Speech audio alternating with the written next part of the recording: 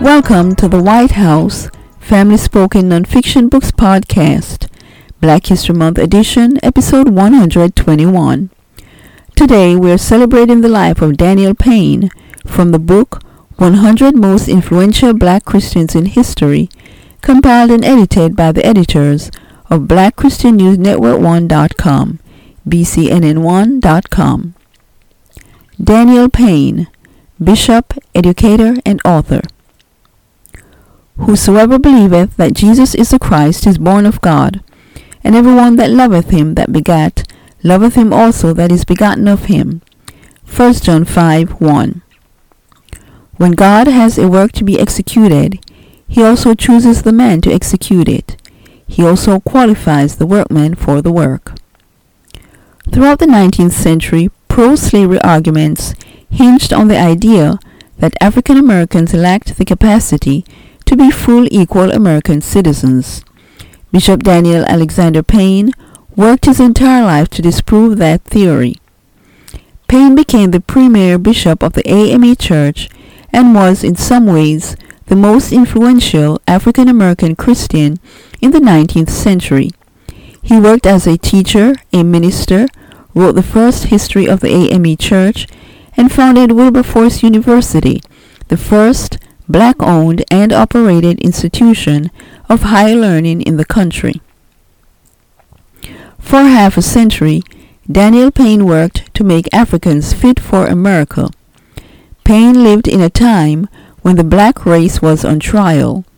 Throughout the 19th century, pro-slavery arguments hinged on the idea that African Americans lacked the capacity to be fully equal American citizens. Payne was born in 1811 to Methodist parents in Charleston, South Carolina. Payne's family was part of the Brown Society elite, so distrusted by Denmark Visayas, he planned his rebellion. As a boy, Payne studied by candlelight. He taught himself mathematics, physical science, and classical languages. In 1829, he opened his first school, but 6 years later, South Carolina forbade the education of blacks, so it closed. Payne fled to the north to pursue an education with the Methodist Episcopalians. They were willing to offer it on the condition that he join their mission field in Liberia. He declined and instead joined a Lutheran seminary, although his failing eyesight forced him to drop out. He joined the AME Church in 1841. In April 1865, as the Union flag was raised over Fort Sumter, South Carolina, 9 missionaries sailed into Charleston Harbor. Bishop Daniel Payne led this group, returning home for the first time in 30 years.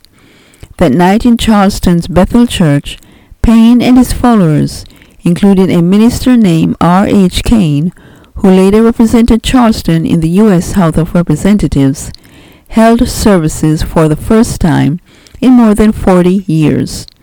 Within a month, they had organized, established the relevant committees and associations, and sent missionaries off to the southern countryside. A year later, the church had already drawn some 50,000 congregants throughout the South.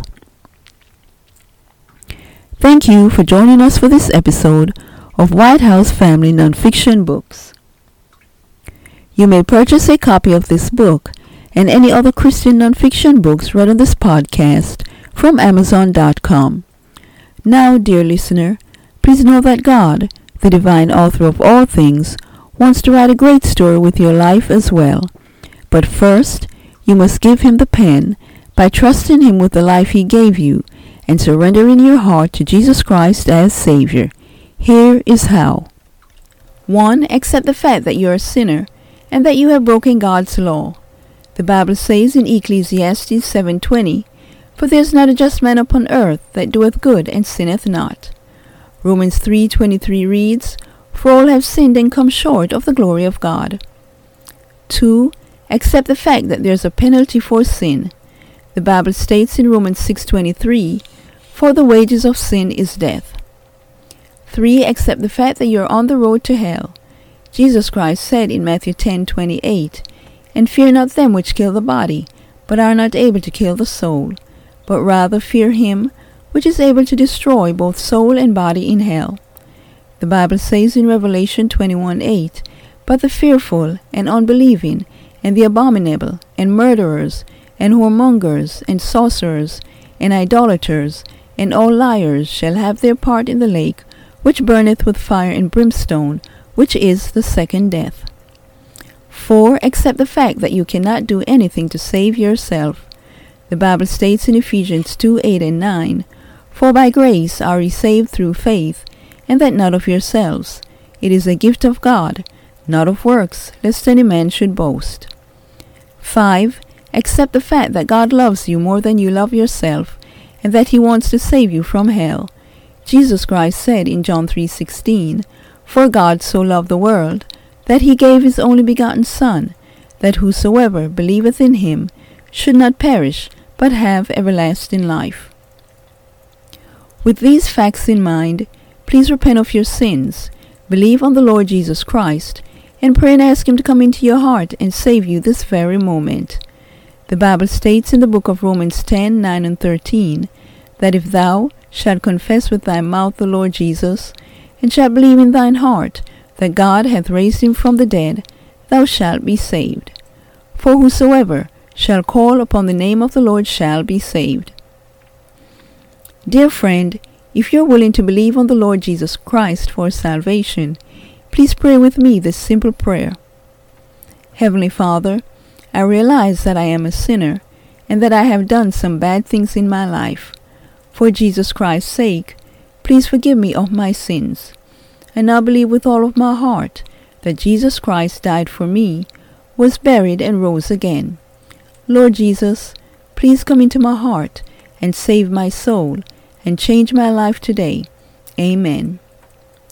If you believed in your heart that Jesus Christ died on the cross, was buried, and rose again, allow me to say congratulations on doing the most important thing in life, and that is accepting Jesus Christ as your Lord and Savior. For more information to help you grow in your newfound faith in Christ, go to gospellightsociety.com and read What to Do After You Enter Through the Door. Jesus Christ said in John 10:9, "I am the door. By me if any man enter in, he shall be saved, and shall go in and out and find pasture." Thank you once again for listening, and may God bless you until next time.